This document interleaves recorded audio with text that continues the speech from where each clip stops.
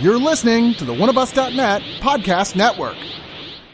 Oneofus.net and all of the shows on it are 100% subscriber supported. Please consider becoming a subscriber to oneofus.net. Keep the site and all of our great shows going and get some terrific bonus content as well.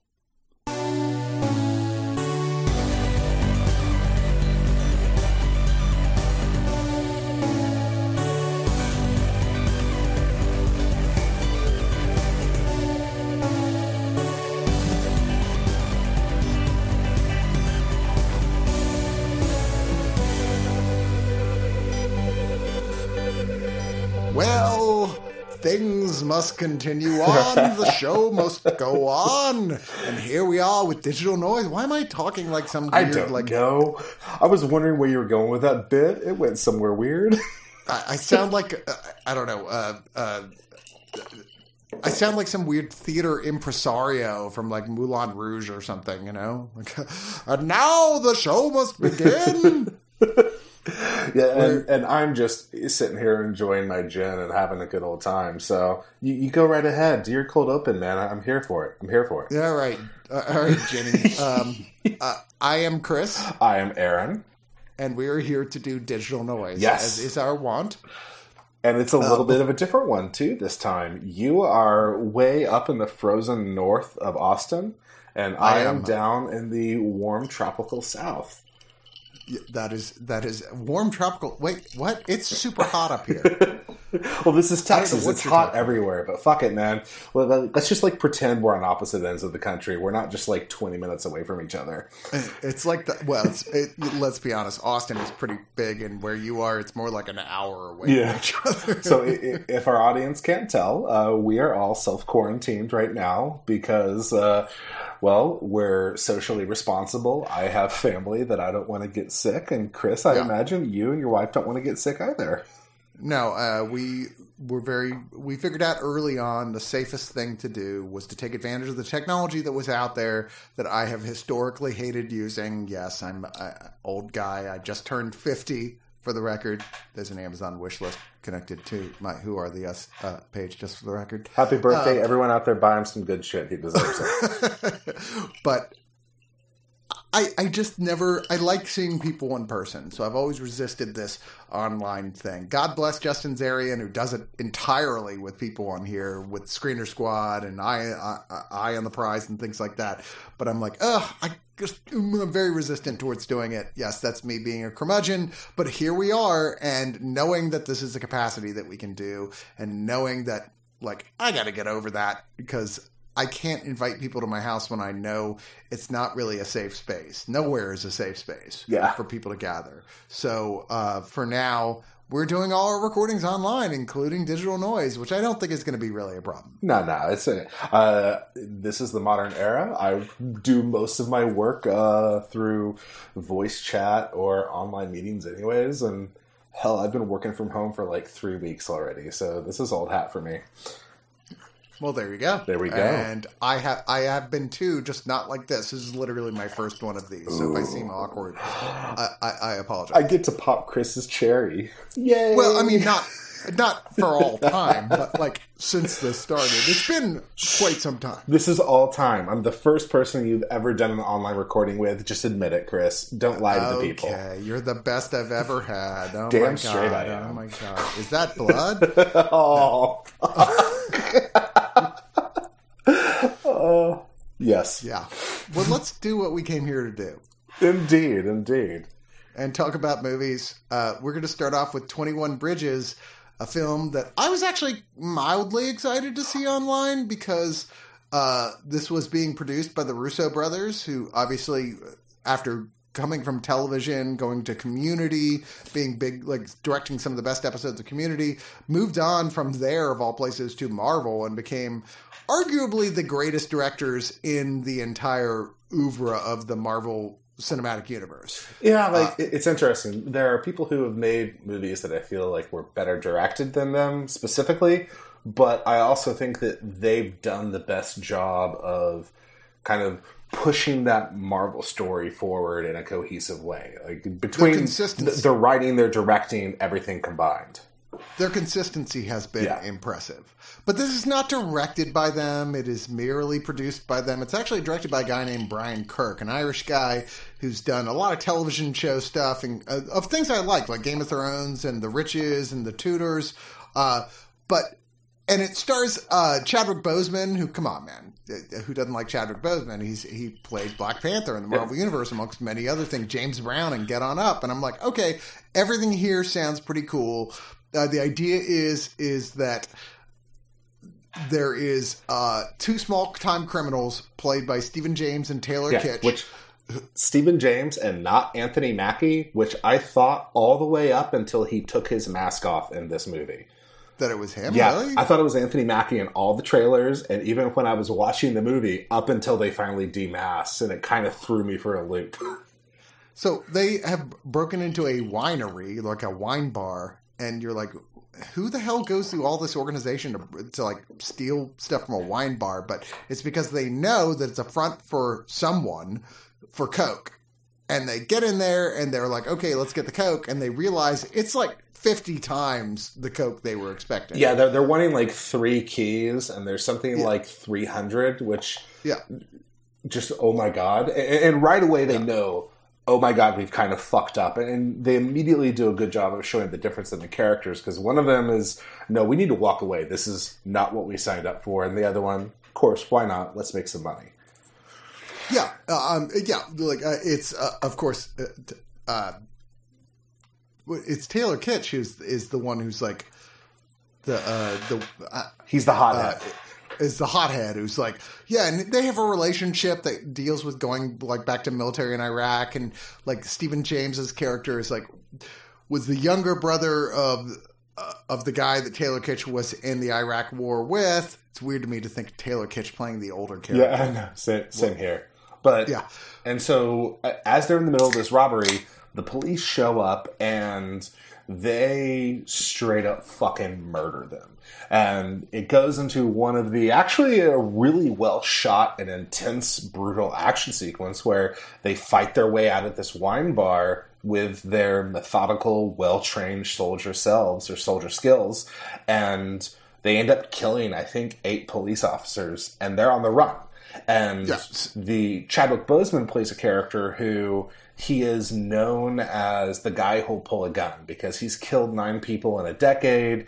Everyone thinks he's a hothead who just will shoot anyone at the drop of a hat. When really he's more of a, I believe in the idea of the police, and every shooting I've had was justified. They were just bad situations I've been in. He's very much driven by the death of his father. They look at him as a hothead, but in some level, he's kind of a by-the-book guy. Yeah. He's just a guy who's been in some seriously intense situations. And when he's brought into this situation, which is all about, like, all these cops getting murdered by an unknown entity, he orders, which I can't imagine is something that would happen even under this circumstance in real life, but every single bridge to Manhattan be closed. Yes. So the guys all 21 bridges, which is the only time they mention it. And he's given in 5 hours to catch them, which, by the way, I think would have made a better title than 21 Bridges, because the bridges don't really play into anything except the fact that they're closed. Right. So it's a chase thing with, like, okay, so one of the guys is more bad than the other, and it's very clear early on that there's some bad cops as well. And I think what you have here is a film, we've seen things like it before. Hell, we've reviewed things like it before. Black and Blue was one that we talked about, I think. I don't know if it was you and me. It was me and you. Although I will say I think this is one of the better ones. And plus, this is a kind of movie that we don't see a lot anymore. It's a low to mid-budget, just kind of mid-grade action film that's like we used to see a ton of these in the 90s. And then as CG became a lot more prevalent and budget creep kind of happened, this is the kind of movie that we haven't seen in quite a while, which is just like, it's a simple little cop thriller action movie. But I will say it has 2 fundamental problems for me that kept this movie from being more than okay. The first is I'm convinced it should have been called 5 Hours instead of 21 Bridges. But you're sticking by them. The second, I think it follows the wrong main characters. So Chadwick Boseman, he's the star in the movie. He is the main character. He's the one we start with, we end with, but he doesn't really have an arc. He kind of comes in and he is the same guy he is in the beginning as he is in the end. Most of what makes him special is that idea that everyone assumes he's one thing when really he's the exact other. He's the by the book guy, the opposite. I think it would have been a lot more interesting if the criminals were the main characters, because they're the ones who are going through the major events. They went in thinking this was a small time thing. It's bigger than they know. Then they're in over their head. They're being chased for murder, and their story was the interesting one. I think the movie would have been a lot better if we stuck with them, and then Chadwick Boseman's character just kind of came in and out as the B plot instead of the flip. Yeah, I'm with you. There's a whole thing of like he starts reaching a point where because as a viewer, it's clear early on, okay, clearly the cops are involved in this at some level, but how many cops and who? And the movie doesn't really have any surprises on that level. Like, there are other characters here, actors like Sienna Miller, J.K. Simmons, a variety of other people that you recognize. Alexander Siddig comes in one point, not as a cop, but as a sort of like broker type criminal character. It's always nice to see him in a movie. Oh, I love him. Makes me happy. I wish they gave him more shots. I wish they gave him more chances. Agreed. I think he's a truly great actor, and he only ever gets little roles like this, like in and out. Yeah. But I don't think there's a lot of surprises here, and that's one of the biggest problems. It is an old school, like, cop film, but it's kind of like I wanted them to choose a perspective, because it's not exciting.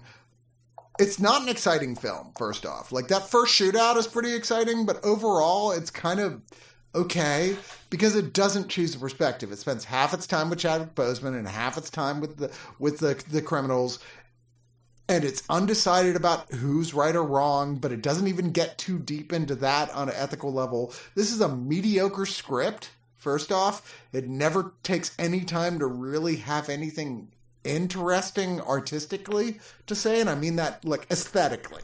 Like, there's no line. There's not a single line in this movie you'd go, that was a good line. Yeah, it doesn't really take a stand. And honestly, though, I think you hit the nail on the head, because I think Brian Kirk did a pretty good job directing this. When there is action, it's violent and visceral and intense and interesting, but there's not a lot of that in the movie. It's not an action film. It's more of a thriller. And you can tell that he's trying his best to make this into a good movie. I would be interested in other stuff Brian Kirk does from now on.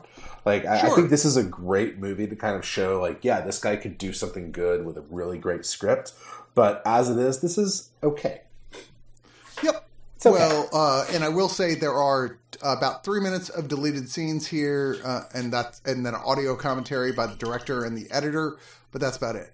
Let's move on to and I was super excited to get this, and boy, what great timing, even though it wasn't intended when they sent this out. A Quiet Place. Yeah, I'll have you know I'm actually 4K. Disappointed in the timing of this.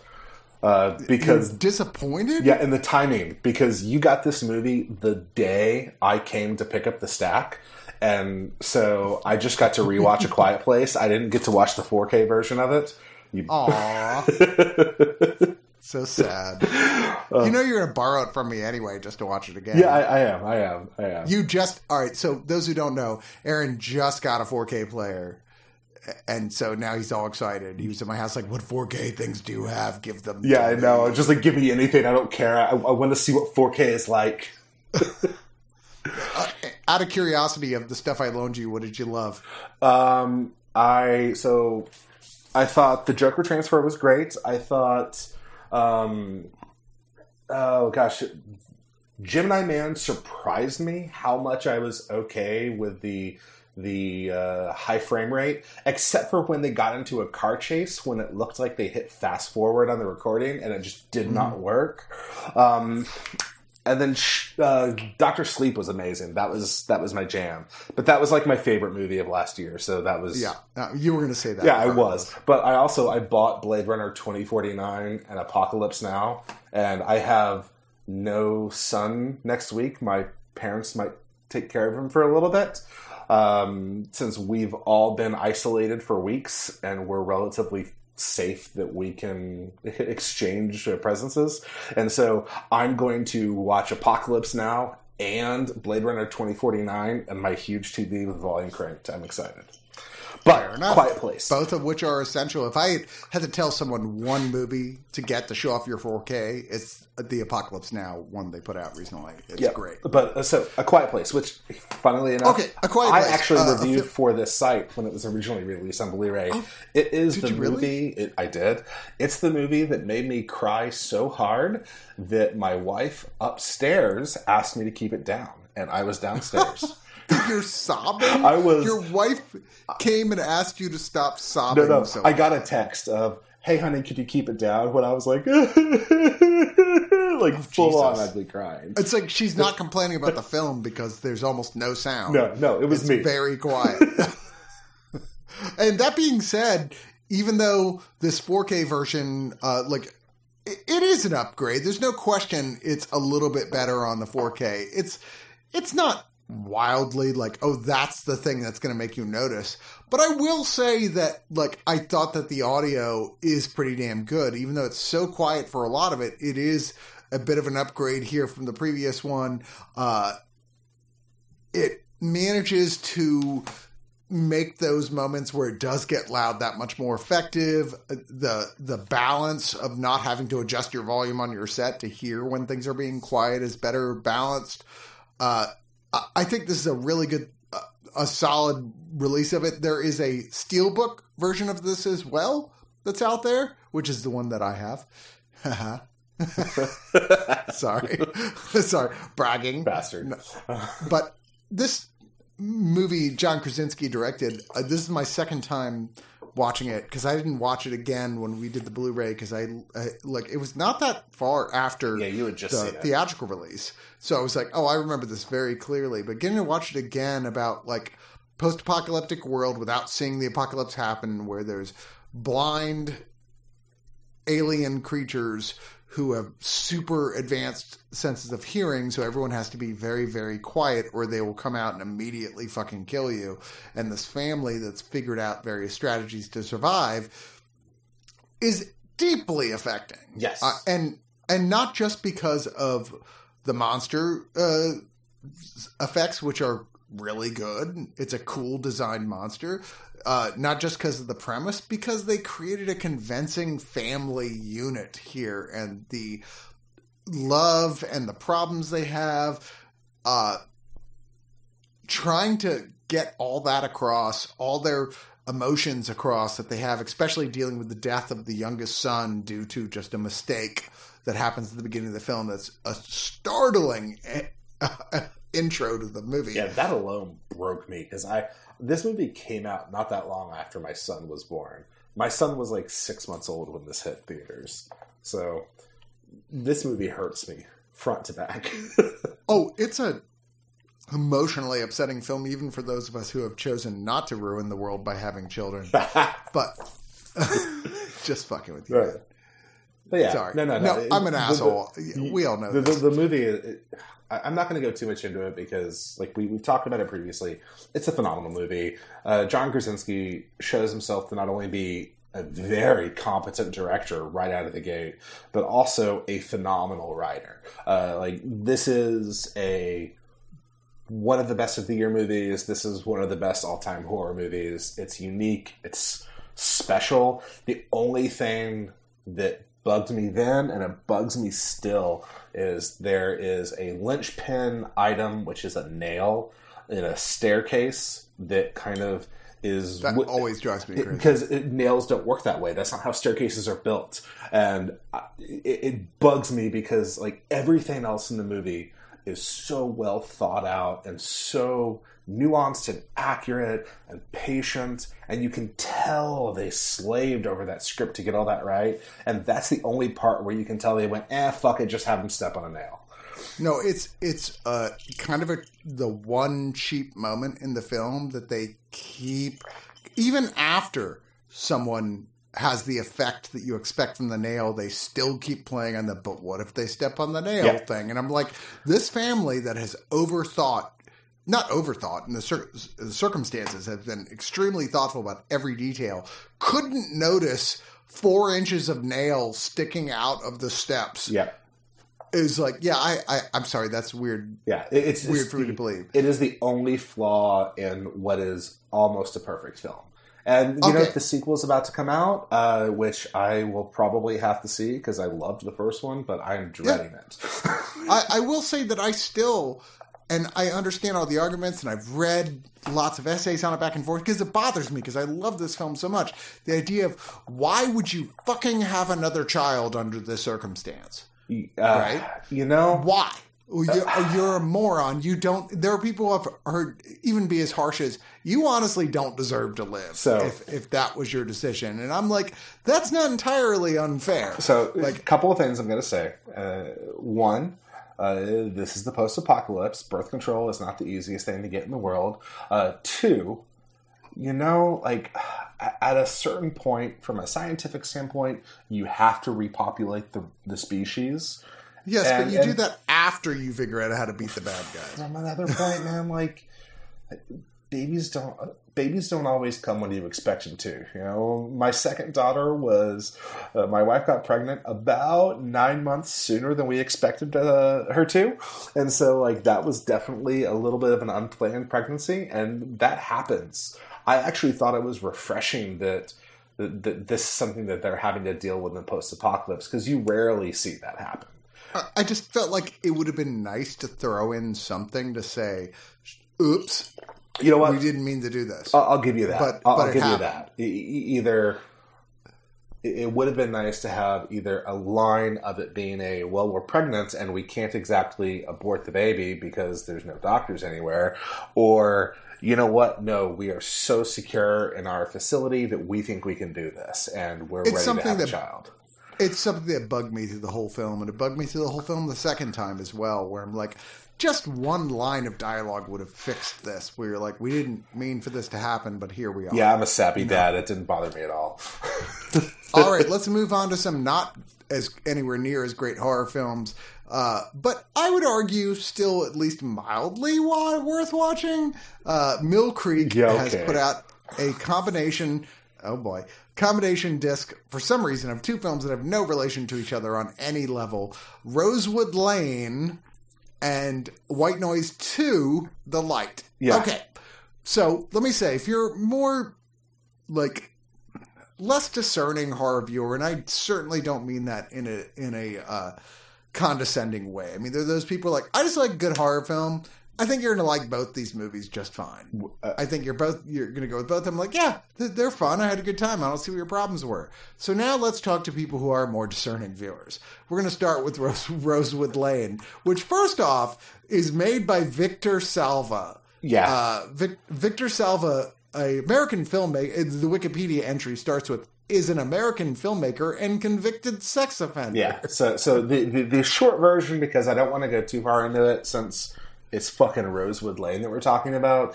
Victor Salva has been making movies his whole life. A while back in the mid-90s, he was making movies, and he molested and sexually assaulted his male lead and videotaped it. Went to jail for it for a couple of years, got out, and has questionably moved past it. His movies are awfully fetishistic about young boys. But he's one of those guys where you start asking that question of, at what point have you paid your debt to society?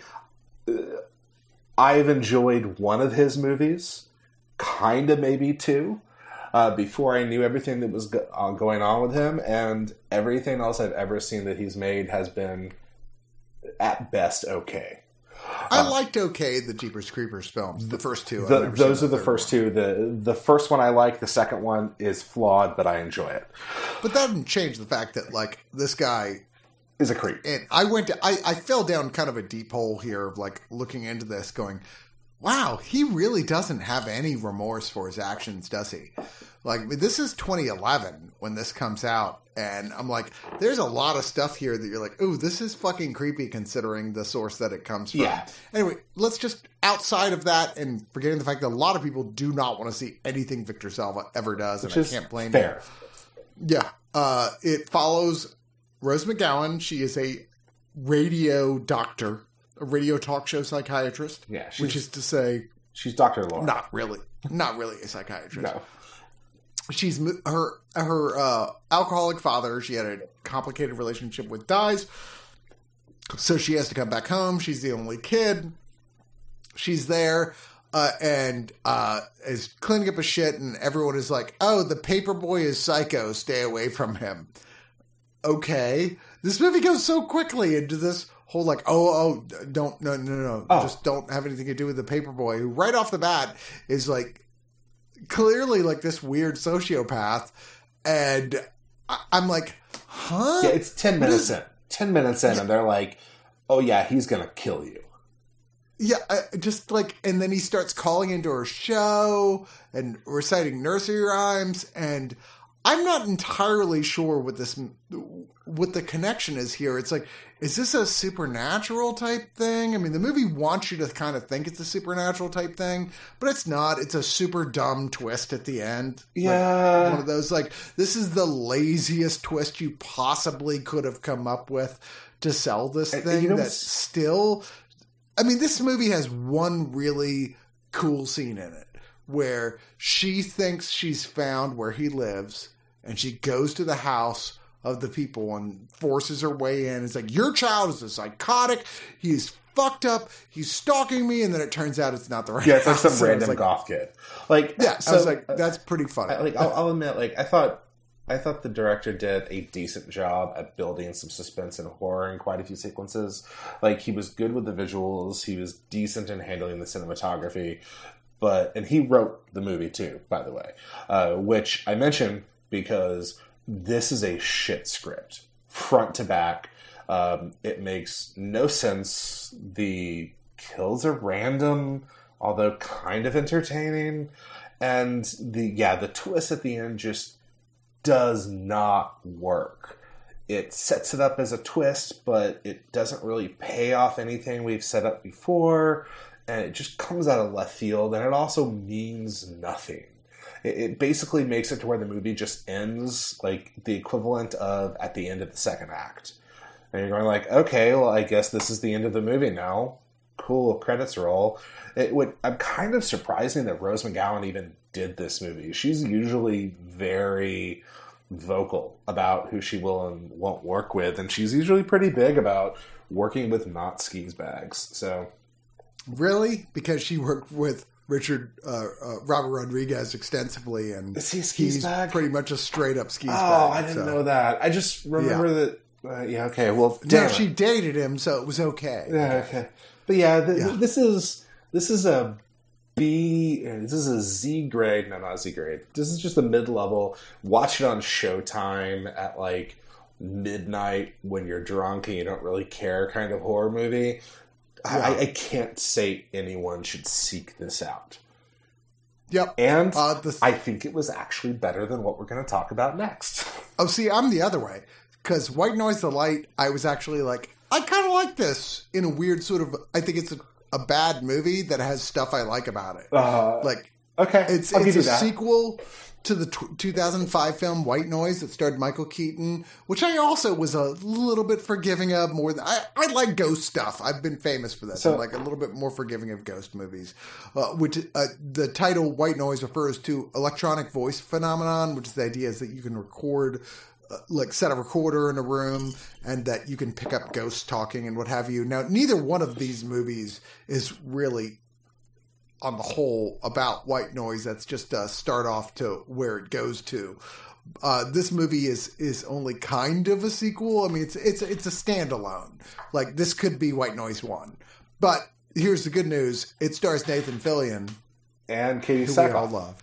And Katie Sackhoff, two geek, legends. And that's everything that's good about the movie. Okay. I have to admit, I was hate messaging this movie to my friend the whole time I was watching it. Because me, you sent me messages. You got like 2. I had a friend who I was laying out the whole plot, and my main issue with the movie. So, like, basically what happens in this movie is Nathan, and I want to go into this because I have a fundamental problem with the structure of this film, and I think it sets up something that doesn't work. So Nathan Fillion is at the diner with his wife and his kid. His wife is acting weird, and some random guy walks in, shoots his son, shoots his wife, blows his own head off after saying, "I'm sorry." And that is the opening of the movie. And so we quickly fast forward to Nathan Fillion trying to deal with the loss of his entire family and also trying to figure out, like, how do I move on? It's my fault. Like, I should have done something. And before long, he can't handle it anymore, and he tries to commit suicide. And this is, by the way, all in the first 15 minutes of the movie. And so he tries to kill himself. He doesn't succeed. He gets brought back in a hospital by Katie Sackhoff as a nurse, and then he starts seeing ghosts in the white noise. More specifically, he starts seeing flashes of light and weird effects when he's near someone who is about to die. And so he gets it in his mind that he is going to start saving these people. He's going to be a superhero. Yeah, he's going to be a superhero. And before long, he starts noticing that all the people he saved die horribly 3 days later, and in fact take other people out with you. Which gets to kind of one of the cruxes of the movie, which I've been debating whether or not to go into it because it is kind of a spoiler, but the movie gets into the idea of death's design. And if you save someone, that has repercussions that you don't expect. And it gets very much into, like, the devil playing with the fates of life. But the problem that I had is that it gets to a point where he's having to make up for saving people, because if he doesn't, these bad things will happen. But by the very nature of these bad things happening, it means that there was no plan, because those bad things would never have happened if they had not tried to save someone and then left them alive who was intending to die. So who fucking cares if you save someone's life, because there's no plan? So who's pissed off? Like, it bothered the shit out of me the whole way through the movie, and I couldn't get past it. All right, so my take on it is, this is a great idea. This guy who goes, oh shit, I have this new ability because of this, learning to accept it, figuring out he can save people. I was like, at this point in the film, I'm like, I'm kind of into this. I love the idea of this guy doing this, which the previous film briefly explored, very briefly. This film, he becomes clear early on with a guy who previously had been in this position, had left lots of, like, crazy person notes. Oh shit, they, in fact, and leading up to the person who killed his actual family. Oh, if you don't stop this, it's just going to get worse and worse. You cannot save people this way. I hate that answer. And I feel like this movie needed a better way to answer the problem. Agreed. And that's the biggest problem, because there was a way to sell this and do this. This movie did not figure it out. I think the third act, you just kind of sit there going, God damn it, there's got to be a way to make this work.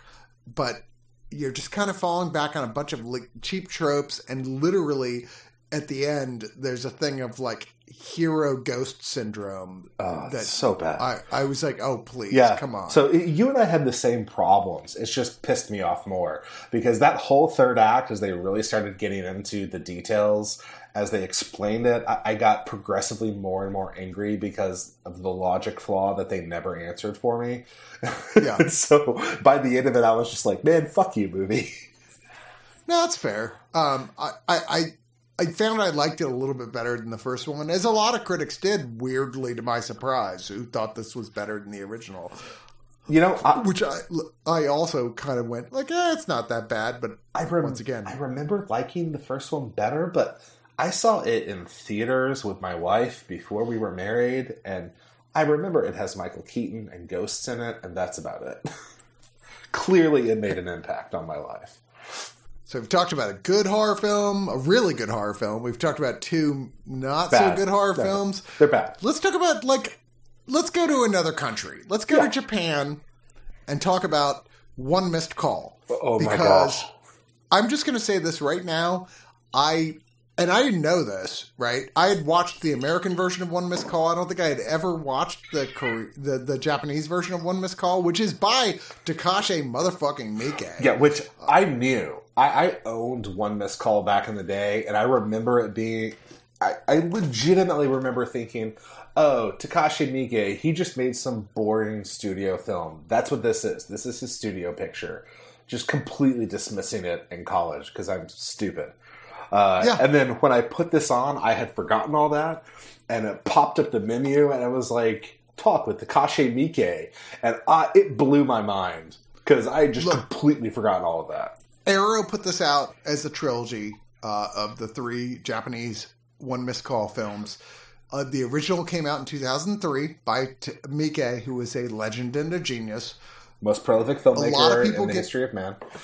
A lot of people gave it criticism when it came out because it was clearly just sort of pulling off of what other films had done before, like Ringu and Dark Water and stuff, of that sort of scary girl with long black hair type of thing. And yet, there's something about One Missed Call, Miike's specifically, that the first one, that makes me go, do I like this more than Ringu? So when going into this, I was kind of low-key dreading it because when we did the Ringu box set, I really enjoyed the American movie. I had seen Ringu once in college and was like, sure, let's do this. And I ended up not really enjoying any of them. Like, they were okay, but the American one was so good. And so going into this, I was really hesitant, and I love the Miike movie. I like this so much better than Ring. And I kind of hit on this while I was watching it. It's when Miike makes a studio picture that's actually kind of my favorite Miike. Because, ordinarily when you watch his films, he does so many random stuff. He does a romantic comedy, and then he'll turn around and make, a artsy torture porn movie. And then he'll turn and he'll make a samurai epic, and then he'll make a weird, trippy, acid-fused TV show where there are people who cut people's heads off and put flowers in their brains. What the fuck, Miike? But whenever he makes a studio picture, you can see him constrained by that studio and making a traditional narrative that's not terribly out there and weird, but his outlandish sensibilities kind of slip through, and the movies will randomly get really really metaphorical with stuff that is very representational, or the violence will just be suddenly over the top. And that's what One Missed Call is for me. It's a by the book Japanese horror film. The kid with the long black hair, everything, but the kills are awesomely gory, or awesomely violent, I should say.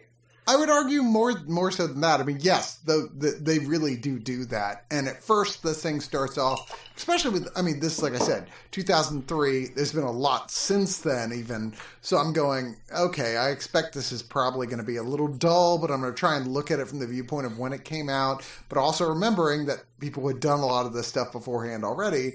And finding this is the first film in this trilogy is still a pretty exciting goddamn movie. Yeah. Miike finds ways to make this very interesting. All right, so the premise... why don't you do it? Go ahead. What's the story? Well, first of all, what I thought going into this was wrong. I was remembering Pulse, because I swear to God this was the movie where the ghosts use cell phones to take over. It is not that. In this movie, instead of a videotape, you get a missed call with a unique phone, unique ringtone that did indeed make my ringtone in college, and did indeed make my ringtone again now. I was totally thinking about it. No, I did it. It's there. But so you get a call from this ringtone, you pick it up and you hear your last moments from the future. And it's always like a day and a half away. It's not a week or 2 weeks. It's like tomorrow or 2 days away. And you literally hear yourself die. And no matter what you do, when that time comes, you die. And it ends up following the relatively tried and true J-horror pattern of you see a couple of people die, and then we have our main character who is investigative, and they get the call, and they're looking into it, and they're trying to track down the source of it, and it very much becomes a race against time as they try to solve the mystery at the heart of whatever caused this ghost to come about before they get horribly murdered. Yeah, it goes, like you said, it gets pretty graphic at points. There's a lot of just stuff that Miike does as little effects. Like, there's this thing that, like, when they die, this big red ball of candy falls out of their mouth that he uses to great visual effect. Like, oh, that's super creepy, and he always, like, there's something about it, like, this is a guy who understands cinematography in a way to make that distressing. Well, so there are two things Miike did with this movie that I think set it apart from other J-horror movies. First is that a lot of the times when you watch movies like this, people die of, I'm going to call it fright. Like, they just kind of die. Their body shuts off. And that's the way it was in the Ring movies, and that's the way it was, I want to say in the Grudge, they tear the mouth off. But with Miike, the ghosts come for you, and they kill you quite graphically. One girl gets tossed in front of a train. One guy gets pulled down an elevator shaft. There is this amazing sequence that is maybe the highlight of the genre, where a a tabloid show pulls someone who's supposed to die on camera, and the ghost comes for them on camera. And it is a great sequence. It is. And the other thing that Miike does, and I didn't realize this until I was like partway through the second movie, is that traditionally in movies like this, the ghost was an innocent, misunderstood person who was ostracized by society, and they feel wronged, and it's their vengeance striking out against society. That is not the case here. The ghost is a psychopathic killer who died horribly, yes, but it almost would have been a good thing, because this is somebody who was going to be murdering people in life. And so instead of this, let's heal the ghost's pain, even when you do that, it's still a psychopathic murderer who's just going to kill you for fun. And that is such a subtle difference, but it makes all of the world when you get into the story. Miike has enough distance from the films that started this genre to do things you genuinely don't expect it to do. In the third act, with things like, this is all about figuring out what the history is and solving the mystery that way, and not accounting for things like, but what if they're just fucked up? Well, Miike does a really good job of, better so than any of the others in this genre, of playing with that dread of the inevitable. That moment where you're sitting there and you're going to die in 2 minutes, and you know you're going to die in 2 minutes, and the people around you know you're going to die in 2 minutes. And he'll just sit with it and watch the people go through those emotions, go through that fear and desperation and horror. And he does that better than any of the others I've seen. There were some chilling sequences in this first movie. Agreed. Now, the sequels are decidedly not as good. Yeah. But I don't think they're unwatchable. I think Part 3 is better than Part 2, if only because it takes a sort of... what am I looking for? Lord of the Flies type thing. Yeah. There's a hyper awareness from people at that point where everyone knows how this works. And if it happens to them, they're like, oh shit, fuck you. And they add this element of like you can forward your call to someone else, and then that person is definitely going to die. Yeah, they can't only get out once. of it. You can only forward it Yeah. once. And Yeah. you're right. That there is this, you know what? You pissed me off, so I'm going to forward it to you. And watching the characters tear themselves apart was the best part of that movie. It should be better filmed than it is, and it is better than 2, which I thought was kind of going through the motions. By the way, neither one of the sequels Miike is involved with at all. 2 was passable. Its biggest problem is that it's slow, and in my opinion, there's not enough death. Which is interesting. I read a review that was talking about the bodies were dropping in part 2, but like honestly, there's I think 2 deaths in the whole movie, and It's not a lot. Even then, they're lackluster. Like it introduces a couple of interesting elements, which is that maybe the psychopathic ghost wasn't the start of it, and that was kind of an odd take. It didn't go where I expected it to go, but it was still. I still enjoyed watching it. The story was interesting. Part 3 was kind of bug nuts crazy. The problem with part 3 is that the kills just weren't great. They were kind of lame. And I talk about the kills like I hit upon this. This is Japan's slasher movie franchise. Like this is their equivalent to me to like Friday the 13th, except it's a ghost instead of a zombie. And that's how I was watching the follow-up movies, were slasher films. Which, granted, that they don't necessarily live up to that as much as the character should be in that kind of a movie. But even though they aren't as good, I still think Part 2 and Part 3 were better than the sequels of the Ring movies. Like, all right.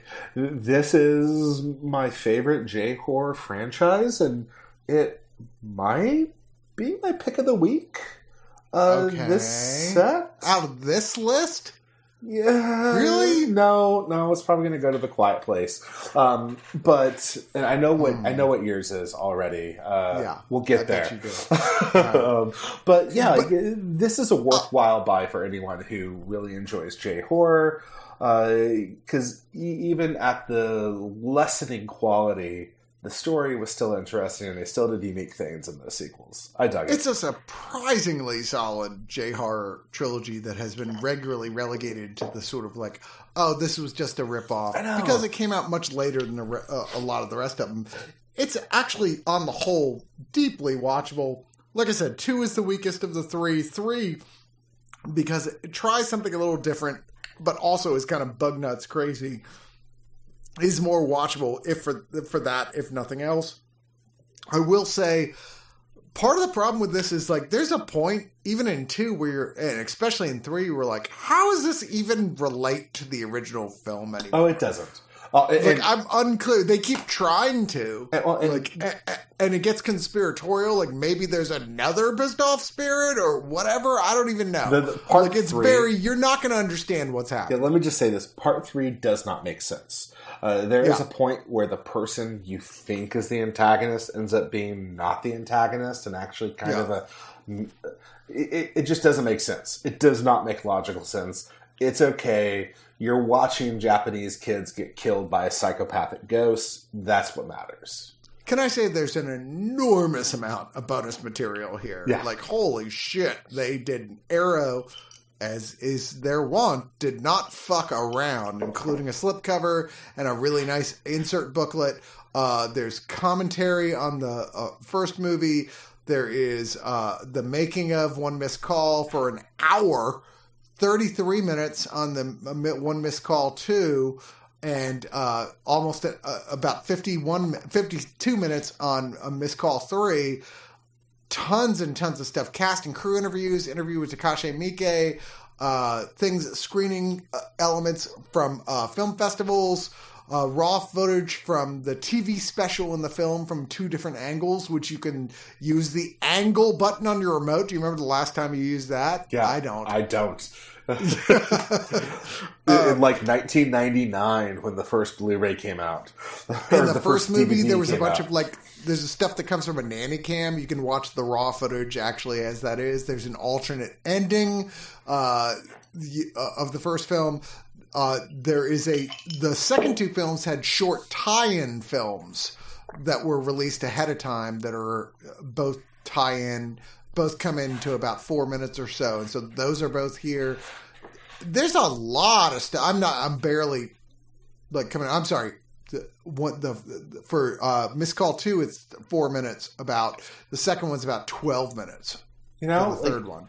Arrow does good copy, and when they doesn't fuck around. When they put together an actual set, and it's not just like, oh, this is a release, they don't fuck around on not fucking around.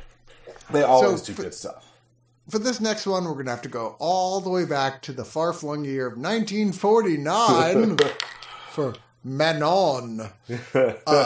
Which, by the way, is super hard to find on IMDb because there's one other Manon movie. Yeah. And it's like from 88. Manon of the Spring. Yeah, that one. Yeah. I saw it in a theater. Really? Holy shit. It's really good. I was trying to figure out before I saw this if this was an Arrow classic or a horror Arrow. Because my first thought was Nanos Hands of Fate. And I was like, oh, okay, no. This is the old school Arrow Academy. Okay, so this is by Henri Georges Clouzot, who is one of the all-time greatest French filmmakers. He made Les Diaboliques, which if you've never watched, is like the Alfred Hitchcock movie you never got to see. Yeah. And The Wages of Fear, and he's a genius. This movie is troublesome in multiple ways. Okay, good. I had issues with this movie. Yeah, not the least of which is that. So this story of that takes place during World War II, right? Of like a soldier who is in France who is going to this bombed out town and discovers this ridiculously hot, and I mean that in the most specific and literal way I can, like a townsperson there who is being, the whole town is like, no, we get it. Like, it might as well be burn her. She's a witch. They're doing the thing, and this really did happen. It takes place right after the Nazis were driven out, and the townspeople started rounding up all the women who slept with Nazis, and they shaved their heads. And he was part of the group of soldiers. He's not even the one who speaks up, but he's part of the group of soldiers who goes, no, you're not going to do this. And instead his commanding officer gives her to him and says, look, you need to go stay with her here, and you're going to keep an eye on her. We're not going to cut her hair off. We're going to give this girl a proper trial, and if she's done something bad, we're going to put her to death, throw her in jail, pick your poison. And while talking with this 18-year-old hottie, which you're right, she is obscenely gorgeous, made me feel like a dirty old man. Yeah, in a weird sort of way. You're like, there's something about you that no one looks like you. I don't even know how to like the actress is insanely charismatic right off the bat, but she basically convinces him that she is an innocent, and she was Cecile Aubrey, okay, but she was just living life, whatever. They came into her mother's coffee shop, and he feels a moment of, I guess, guilt or whatever you want to call it, and he hides her. And right off the bat, his commanding officer is like, okay, fine, you're discharged, and you wait right here, and then we're going to take you to court too. And so instead of, going to jail, he escapes with her. And the intent is that they're going to go to be with his family, and they're going to get married and have babies and yada, yada, yada. Well, she's an 18-year-old blonde bombshell, and she really likes the nightlife of Paris and decides, no, I don't want to be a boring white picket fence lady. I want to live the nightlife in Paris. And the two of them go down increasingly more and more harrowing circumstances in order to try to maintain that life, as he is ostracized by his family for not coming back. She becomes a prostitute at one point and hides it from him. And basically the movie tracks this couple's inevitable demise that's what it is. And the problem I ended up having with it is about 15 minutes in, you go, you know what, lady, you don't need to be in this relationship. You need to be an 18-year-old just enjoying yourself somewhere. And dude, you're kind of an asshole controlling freak. Kind of creepy. But you need to find some lady who's some housewife and just enjoy life. But then you go to, like, holy shit, you are a really fucked up chick. No, she's fucked up. Like, she's secretly being a prostitute. It's bad. I don't mean in a noir sort of way that, like, cleverly plays into the plot. I mean, she's a horrible, horrible person. Yes. Like a bad, bad person. And you start going, holy shit, the townspeople were right. She is just an opportunist piece of shit.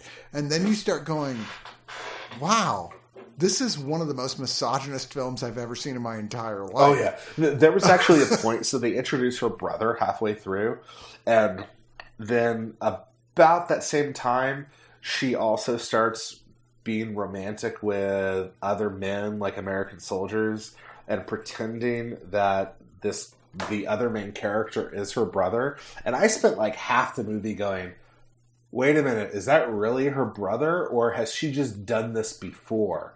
And that was the guy she seduced, and then she moved on to this guy, and now she's moving on to someone new, and she just has a bunch of brothers out there. I thought the same thing. Yeah. It's a movie about terrible people being terrible to each other and ruining each other's lives until everything is just misery. And that unfortunately is really gorgeously shot. Yeah, and there's some incredibly like well-made moments in it that I'm like, I wish I thought that either one of these characters was redeemable in any single way. And it's clear from things I've read that, like, after the fact, and not my immediate response watching it, that Clouzot had other things in mind that he was trying to say. But let's face it, this adaptation of a novel from 1731, but moving it into a later age, doesn't really sell overall. I don't think it sold the things it was trying to then. I mean, there have been critics who have hailed this as a classic. There have been critics who have said this was a major failure in Clouzot's career. It seems uncertain, but I will say that the worst is there's this strange third act decision for them to join a bunch of Jewish refugees. Sorry, that third act is like, what is happening right now? It's so this fucking is weird. Not cool that this is part of this story, and it didn't make any sense. I didn't care for this movie at all, other than the fact that there's no question it's beautifully shot, that there's no question that actress Cecile Aubry is kind of a discovery. She wasn't in a lot of films. Which is a shame, because she's good as a terrible human being. Well, she was 20 when this happened. She was in Orson Welles's... alongside Tyrone Power and Orson Welles in a film called The Black Rose. She was in Bluebeard in 1952, which was a big hit. And then she quit and decided she was going to be a children's storybook writer and had huge success. Good for her. Good for her. The character... Have you ever heard of the band Belle and Sebastian? I have. They are named after the TV show she created called Belle et Sebastian. Holy shit. Okay, I get to tell my wife about that. She's a huge fan of theirs. And like honestly, this movie, I'm betting it had a lot more of an impact in 1949 when it was released. But the simple matter of fact is that was 70 years ago now. Yeah. And this movie has been done better now. Significantly better. This kind of story. And I get from a historical, and this happens occasionally with Arrow. You know, sometimes they release movies that are really phenomenal and had a real impact, and you can watch them and go, holy shit, I see why that was special. And other times they release movies and you're like, wow, I guess I'm glad that you're preserving this forgotten cinema, but man, it's been done better. And this isn't that special. And this is one of those.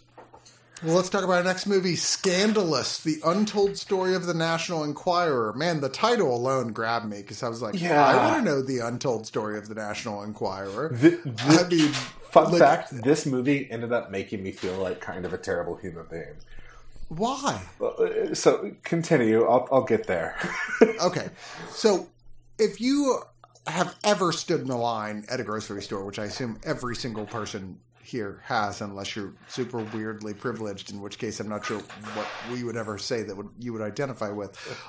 You've seen a copy of the National Enquirer. It was kind of the original rag. It's not, for the record. There have been many, many rags in other countries beforehand doing this sort of thing. Well, but for America, it was the original sort of like, ooh, scandal rag. This is what journalism was for like a couple of 100 years, even. And the National Enquirer has gone through many different phases of existence of like the type of thing that it was trying to do. But there's no question it's been a crazy fucking success. And surprisingly, this documentary goes into the ways in which it literally changed journalism. Yeah. And legitimately changed journalism, which is super fucking surprising to know about. There's stuff here that will make you go, no shit, I did not know that. Well, it really surprised me how, for a chunk of time, the National Enquirer was a semi-legitimate news article or news source. Like, that blew me away. And what this does, so it goes back and it tracks it, starting from the very beginning when it was first started up as literally a crime and accident mag, where it would be pictures of dead bodies that were in car accidents or murders that were done, that whole it bleeds, it leads kind of thing, which I'll admit, I could have done without some of those photos of legitimately, honest-to-God, dead people on my screen in my life. Like, that was not something I needed right then and there. And such a snowflake. It follows it from there into the era where it became an honest-to-God powerhouse in American journalism, and they were cracking real, legit stories. And then from there into what I will call the Bat Boy phase. And then from there into what I will call... That's Weekly World News. Oh, sorry. Same stuff. That was not Enquirer. Fair enough. But to the more outlandish phase, and then even into now where it's basically pro-Trump. What I think is interesting is the way that it sets up a modern era of journalism, which a lot of people, despite disdain early on, ended up copying a lot of the processes that they did, which included like getting arrangements with celebrities to not release stories on them because they would get regular interviews with them. This was a thing they had with like Bill Cosby and Bob Hope. They would cover up their bad behavior. Exactly. To be able to say, oh no, but we have an exclusive relationship with you. It's blackmail, basically. That was the thing that was happening. It's a catch and kill, which is what they call it. Which is, just to talk about a modern day example, it's what they did with a lot of the women that Donald Trump slept with. You know, they bought the rights to the stories and then never published them because they wanted him to be president. Now, the part that makes me feel like a terrible human being is when you get into that section where the National Enquirer is fighting for legitimacy to be a legitimate news rag. They do a good job of interviewing a lot of the reporters and the editors who were there for a long period of time, and they justifiably argue for the National Enquirer's existence, both in the kind of stories they tell and the way they tell their stories. And I agree with them.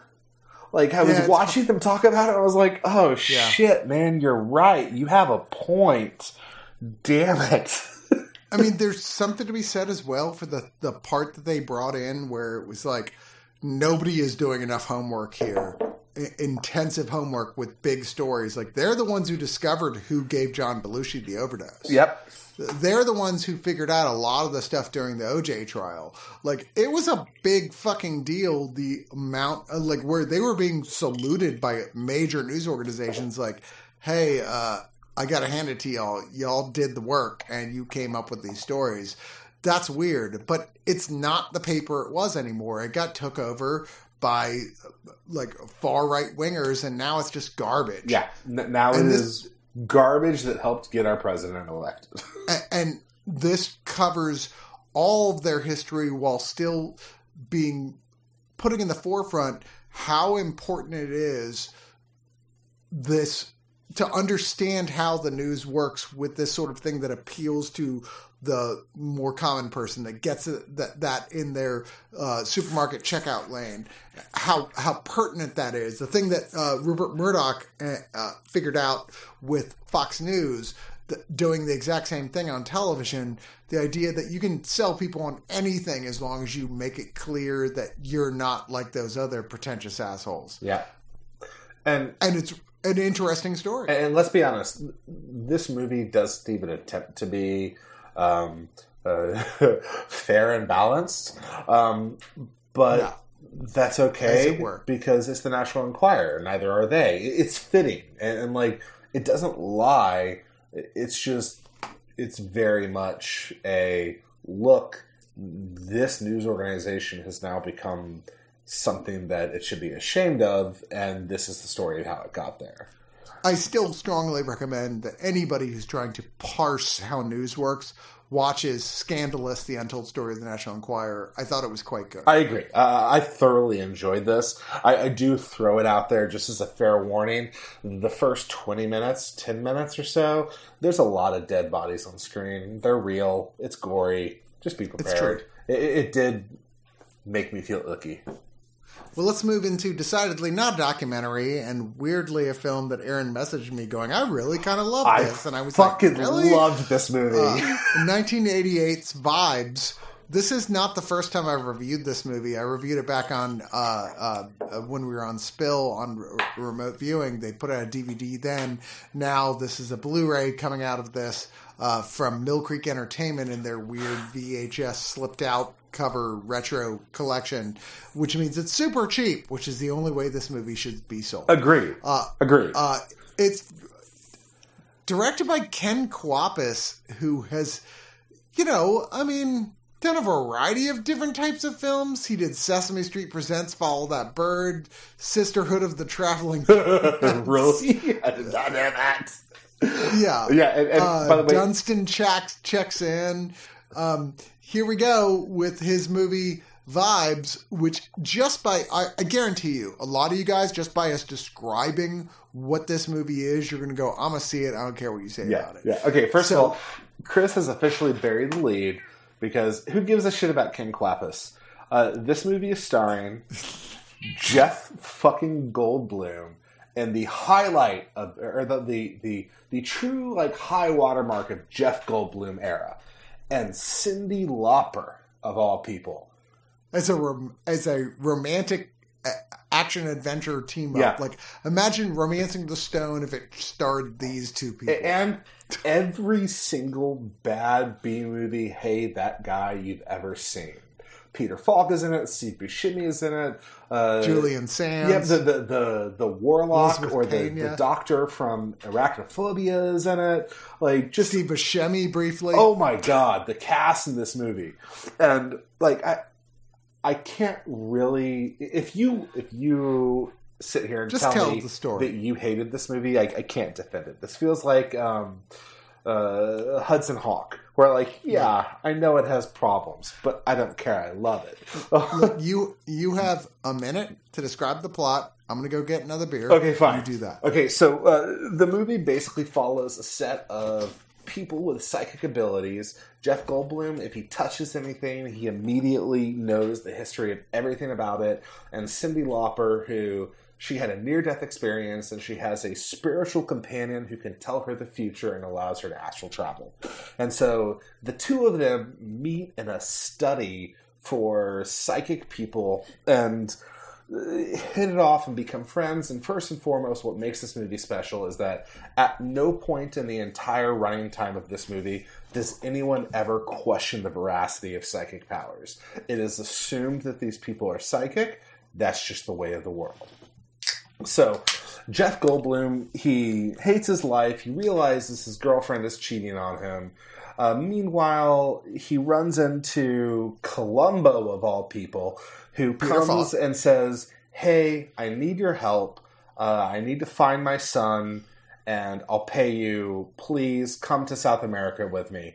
And he and Cyndi Lauper go on this rip-roaring archaeological adventure to South America, where people from the psychic study are there, and then people start trying to kill them. There's conspiracies and betrayals, and it's ridiculously bad. It links to a psychic power source that will let you affect the world, and just this movie is bad, but it's amazing. It's bad. It's so good. It's not good. And Jeff Goldblum is like pure Jeff Goldblum. This is Jeff Goldblum and Earth Girls Are Easy Jeff Goldblum, or Transylvania you're 65000. Which neither one of those are good movies. And yet, for the record, they are. Okay, I get it. Like, I watch Vibes and I'm like, I'm not bored. I'm not hating it. But this is not a good movie by any stretch of the imagination. I mean, like, it's not even like a bad movie that transcends for me personally. I disagree with that being good, but it is one of those like, fuck, what the hell? I'm stoned. I'll watch it type of movies. It's a weird movie, but it's never as weird as it should be. Like, it always it has that veneer of Hollywood attempt to do something that they think is going to be cooler than it is, that is completely devoid of cool creative art people having input to it, that is just kind of gross. I'm like, okay, like this is Hollywood, like, professionals trying to figure out how to make something wacky and creative, and it fails miserably repeatedly. But that's kind of part of the appeal, I think, is that it fails so incredibly badly on that level. I mean, for Hudson Hawk as well, I would say the same thing. That one just in particular appealed to me more because I think Bruce Willis is more appealing than Jeff Goldblum. At least in that period of his career. Oh, Chris. Yeah, sorry. That hurts. I'm sorry. So the thing that I liked is, like, everybody has this dry sense of humor. In fact, like, I will not at all deny the fact that whoever wrote the script is not great, because everyone has the exact same voice. They all feel like they're either Jeff Goldblum or they're playing Jeff Goldblum. They keep trying to make dry observational humor, and like it just kind of worked for me.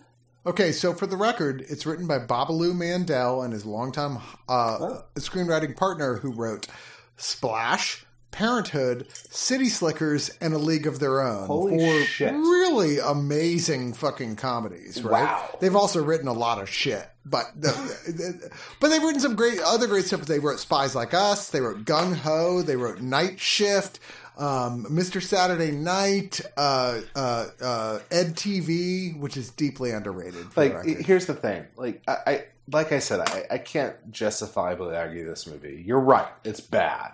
But I think that if you're the kind of person who enjoys Earth Girls Are Easy, or if you're the kind of person who enjoys Transylvania 65000, which I do, I watched that a lot as a kid. I would have watched the fuck out of this as a kid if I knew it existed.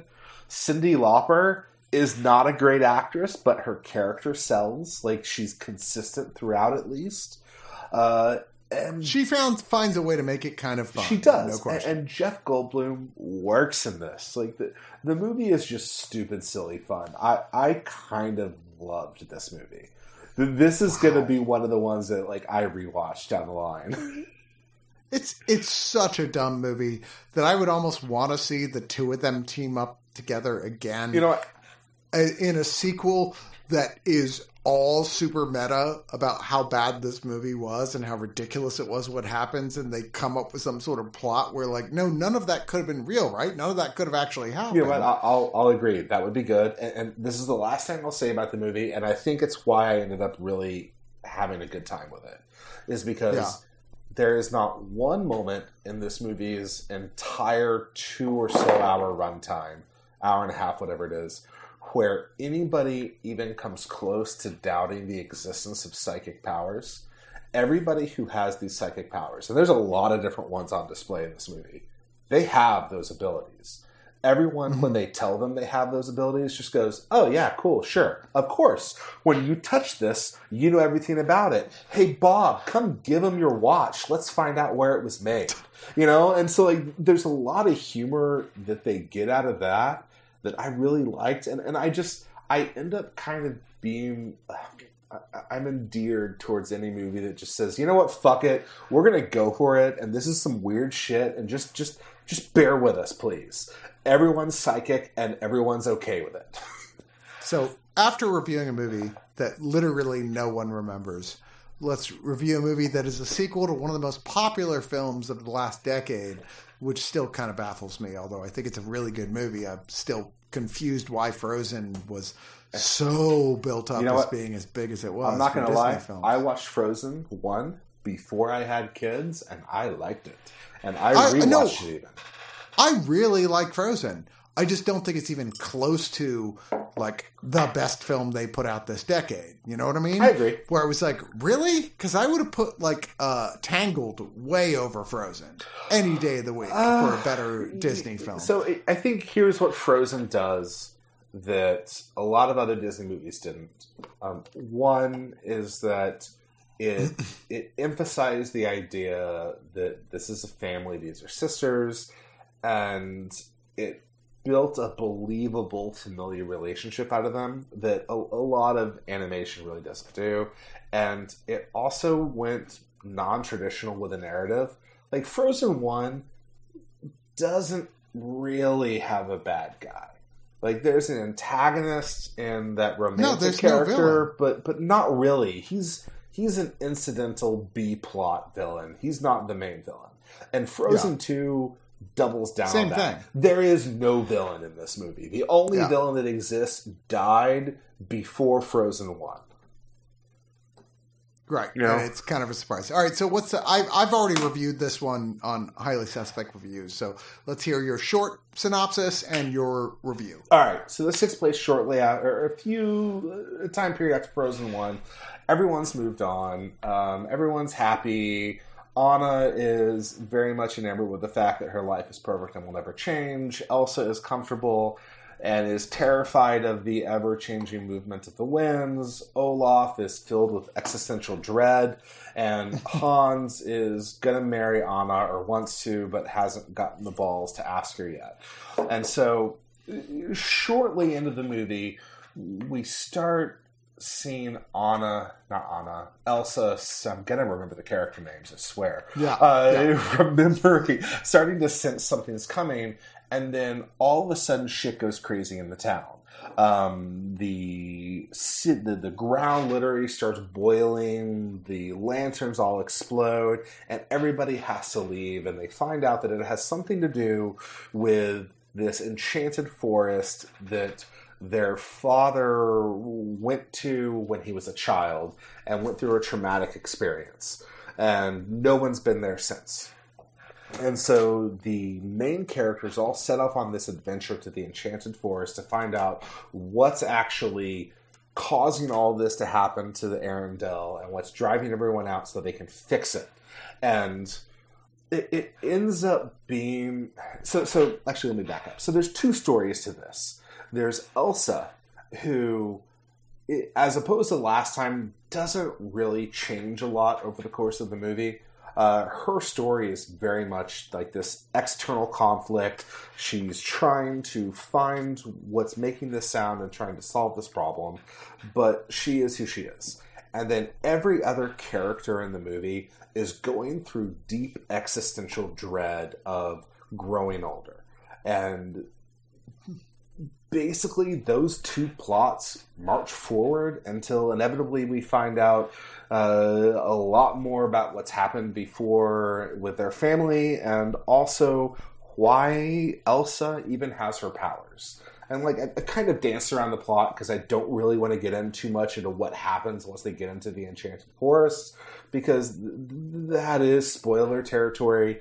There's a lot of cool stuff with elemental spirits of earth, fire, and water that's really interesting. I actually far prefer Frozen 2 to Frozen 1. I do too. Thank you. So, I mean, not a huge fan of either one in terms of all-time classic Disney films, but they're both really solid films, and 2 is just a little bit weirder and more fun. Well, here's what it is for me, is that yes, Elsa's is the A story. You know, she's trying to solve what happened to Arendelle. She is the key player. Her powers are the key to it. But like I said, she doesn't go through a whole lot of an arc in the movie. But what I really ended up getting into was all the B characters. Olaf is just like deep into this. What is even the meaning of life? We are all here for a fleeting moment, existential dread, and watching him go through that and evolve is really interesting. And, well, he is a snowman. And even watching Hans look at his relationship and try to figure out who he is, if not that person who follows Anna around, and then Anna looking at who she is, if she's not her sister's sister. Like, what is her purpose? You know, and that's what all the side characters are trying, all the non-Elsa characters are trying to find in this, is their purpose. And it's interesting. I have a lot of coworkers who have kids and friends, because I'm at that point, and since I have kids, that's the circle I travel in.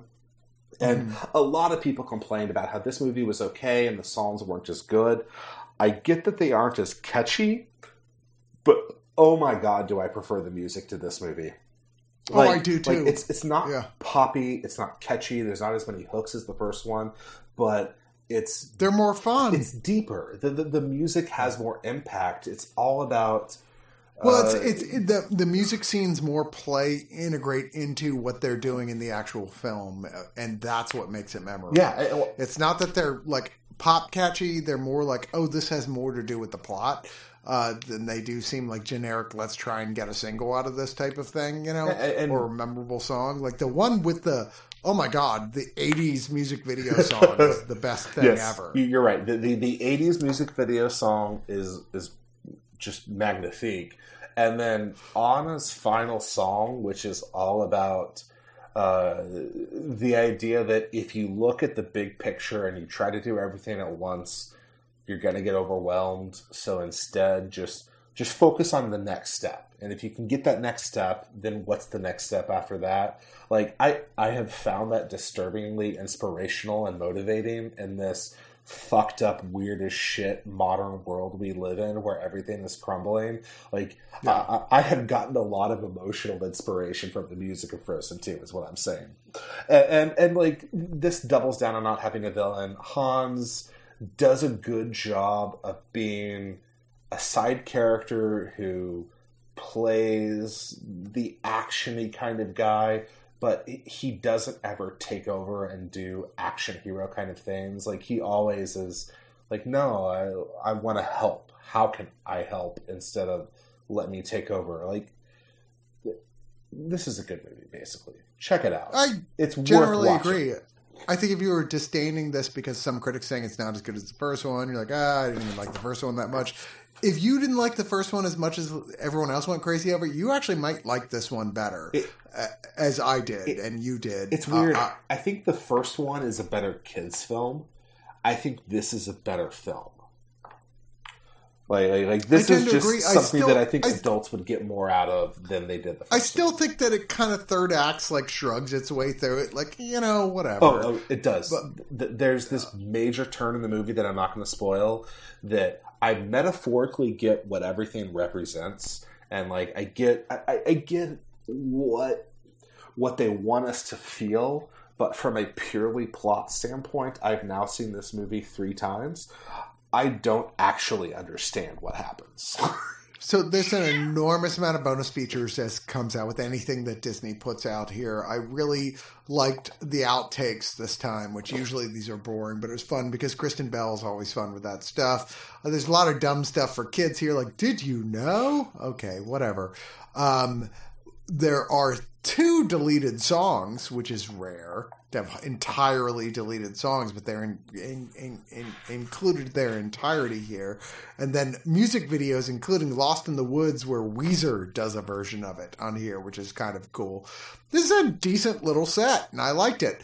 But my pick of the week, and I think you knew what it was, is going to be 3 Fantastic Journeys by Carol Zeman on Criterion.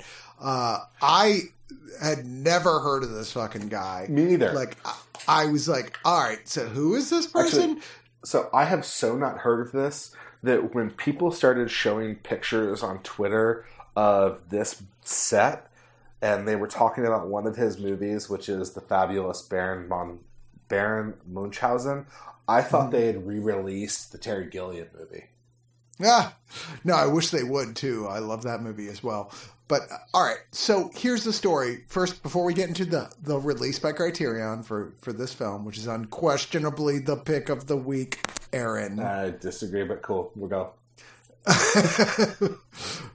He was often called the Czechoslovakian Malaise, which is to say,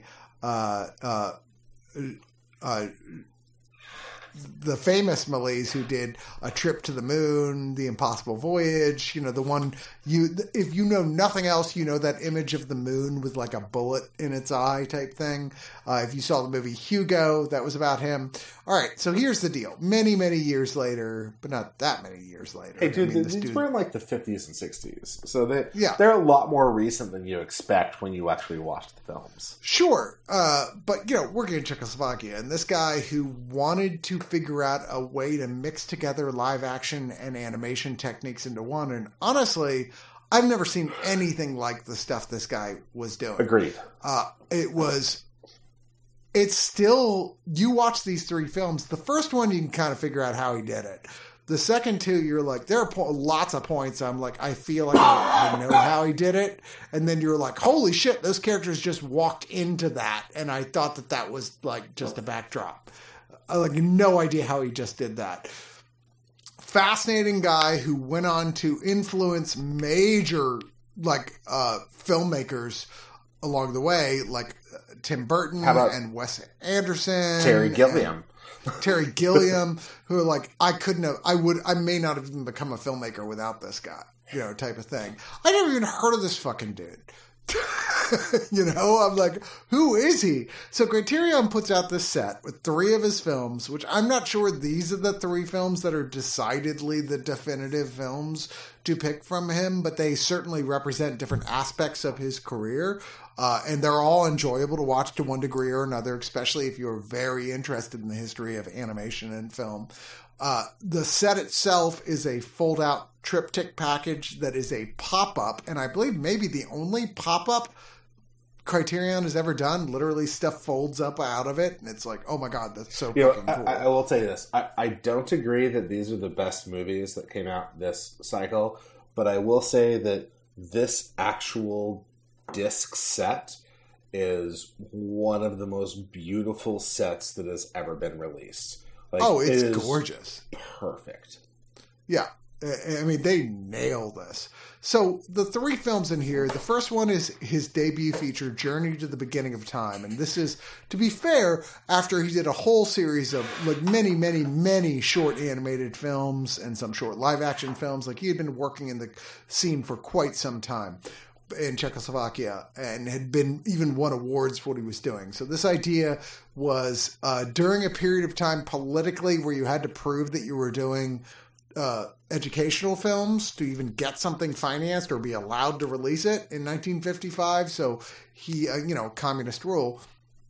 And this one was the idea these kids, in no real explainable way, basically get on a boat and find a way to generally travel down this river that takes them through the history of time as goes through specifically dinosaurs through each period. Yeah. And the film is obviously intended to be an educational film.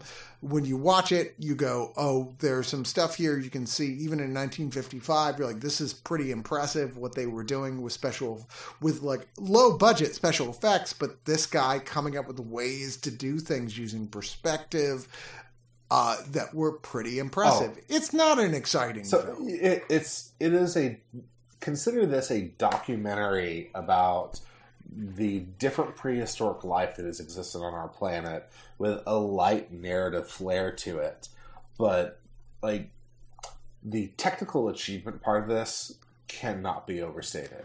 Yeah. There's even a sequence where they see a saber-toothed tiger in a tree, and I had to rewind it 3 times because I wanted to see how they did it. Or there's a brachiosaurus on a riverbed, and they fucking built a brachiosaurus just to have it there, and we're manipulating its head with wires. Like, this movie is a technical achievement, and if you at all appreciate how film is made, you ought to watch this just to go like, holy shit, that's how you did that? Okay, wow. Yeah. So the next one is 1958's based on a Jules Verne novel, Invention for Destruction, which is, I think, the best of the three here visually, personally. I would agree with that. Yeah, I found this kind of amazing to watch, which is a very corrupt European nobleman who uses a stolen submarine to basically do raids underwater in this other very Vernian type universe, industrial, almost sort of steampunk-ish type of thing, way before its time. This is one of those movies one of those things that it's constantly surprising you with things that, like I mentioned earlier, that look like a matte painting in the background, and then suddenly they walk through, and you're like, how the fuck did they do that? Like, everything is crafted in a way that reminds me of The Cabinet of Dr. Caligari, the old German existentialist expressionist film. Yeah, expressionist. Like, huge painted sets, everything being kind of like off kilter. I mean, they're not doing really the off kilter here. It's more like where you can see where Wes Anderson gets it from, like this ultimate symmetry and beauty of the way it's designed and intricacy. But he does this amazing job of being not clear where the art, like painted, created art stops and where the actors, where they can go. Cool. It's very confusing and kind of fascinating to watch it play out, and it's very beautiful. Well, and what they've done is they've essentially designed all of the sets to look like insanely stylized animation. And they combine those super stylized sets with actually doing matte paintings and only filming, like they'll film the actors, but they'll only take up, 1/10 of the screen, and the rest of the screen is animation. And there's so much interweaving between animation and live action that it gets to a point where, like you said, you never really know 100% what's animation and what's real. And so the problem that I get to with this set, and it's why, as much we haven't gotten to the last film yet. Sorry, continue. Sorry, last film. Then you can go on your problems, which I'm sure are all false. Fair enough. No, I'm sorry, I'm kidding. 1962's The Fabulous Baron Munchausen. My first introduction to Baron Munchausen was Gilliam's film. Same here. I loved the shit out of that film. It was my type of surreal craziness. This is a surreal, crazy thing. I mean, when you start getting into Baron Munchausen, it's a huge wiki hole if you choose to get into this. It was like a fictional German nobleman created by a German writer in 1785 that continued on with multiple other stories, multiple other people taking on this character, people arguing he was a real person, people saying, no, of course he wasn't a person, with these fantastical experiences. The idea was, it was kind of like this guy digging on a dickhead politician he knew used to lie a lot. Is what really, literally where this came from. But this movie, which is so far after that, of course, 1962, 1785, is the idea of holding up that idea of like, oh, but what if there was this guy, the same way Terry Gilliam did, who had this fantastical existence. And its biggest problem is that for me, was that it has it chooses to colorize the tones of different scenes in a way that's kind of distracting, in a way I didn't enjoy as much. I found myself pulled out of it because it was so distinctly, this scene is yellow, this scene is blue, this scene is red. I found not as fun as the previous film, which was just black and white. I was like, this is not as fun. It's a little racist, of course, as well. But, such is the time. It's still using all those cinematic innovations that are absolutely amazing. And believe me, if you're into this sort of stuff, you're going to be blown fucking away by what this movie did. There's stuff in here and in the previous film that will still make you go I have no idea how they even did that. I agree. From a technical level, all three of the movies, even the first one, there were several scenes that I watched and had to rewind and watch again and again to try and figure out how they did. Although, interesting little tidbit, I swear to God, the journey to the beginning of time has one of my favorite stunts that I've seen this year, where a kid falls into a mud pit, and, you know, it's the 50s, they just do it. And so this kid takes like a 15-foot tumble into this mud pit, and he just eats it hardcore on screen. And that kind of blew me away they did that. But it really, and this is my problem with the movie, and I swear to God, it holds water. But these movies are technical marvels. I cannot argue that. Watching this movie, every single frame, you're going, I can't tell what's real, what's not. That's gorgeous. You can see viscerally that this is inspired a lot of what we take for granted today. The problem I had was that was as far as it went for me. The narratives themselves were okay, and all three of these movies, by the end, I was getting bored and I was losing interest. And the only thing holding me was, how did they do that? Now, how did they do this? And I was watching it as somebody who went to like film school and college, going, all right, I want to know technically like where they put the camera, what's real, what's not. That's a matte painting. That is animation, and they shot this on a plate and laid the animation over. That's how I was watching this movie. At no point was I into the story. And in all three of them, by the end, I was like, okay, I'm kind of ready for this to be over because I don't care about the story. That's my problem with the set. I don't entirely disagree with you to some extent. I mean, I was still enjoying the stories as it were, but these are not films about how good the stories are. This is like finding a hidden gem of the history of film you never knew about that like changes everything. You know, you're like, wow, holy crap, I had no idea this guy exists or these films existed, and really kind of changes the way you think about the way things happened in movies. Or how about just, I had no idea you could make movies like that. Yeah. You know? These are unique. And to me, this set is, if you're in film school, if you want to be a filmmaker, if you're into animation. Especially if you're into animation. You need to watch these. They will change how you work. So adding to that, above and beyond the incredible actual physical set that they put together here, which are maybe the best thing Criterion has ever done, there is a shit ton of bonus features here that go through every possible detail of this guy's life. There's a museum dedicated to him in I believe, Prague. And they allowed them to have all the videos that they show in that museum that are here on this set. You can watch for all these details from here. The 101-minute documentary of the history of this guy is on here. There's interviews with Tim Burton and other people talking about how much they were influenced by him. I mean, this is a really wildly impressive Criterion set that is not going to be for everyone, certainly.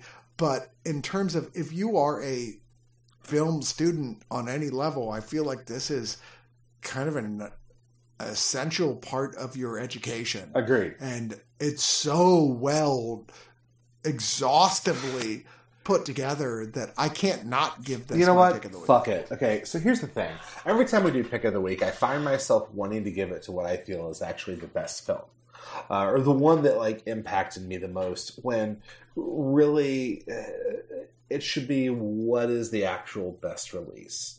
Sure. And while I myself, like I admit I grew bored with all three of these movies and actually kind of stuck with the first one longer than any of them, I'll agree that this is by far the best set that came out in this cycle. And purely on the design, the aesthetic, and how technically marvelous. Everything in here is. Yeah, sure. This is pick of the week.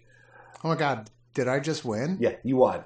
I still think that please God go watch the One Missed Call series. It's so much better than you think. It's what I had the most fun with, but this is unequivocally the best set to come out. Audience, you decide which should be the pick of the week. We know. It's fine. It's okay. It's One Missed Call. We know it. That's it for this first ever across the internet's digital noise. I thought it turned out okay. Yeah, it was pretty good. Digital noise and isolation. That's what we did. Yeah. I think Jesus, your cat are you strangling your cat? No, that was me picking her up because she was crawling on my keyboard. So yeah. It sounds like you're strangling. No, I'm not strangling her. She's right there. She's okay. She just is loud and vocal and angry. Aaron Woodall, cat murder. Fuck off, Chris. That's what you're going to title the episode, isn't it? Oh my God.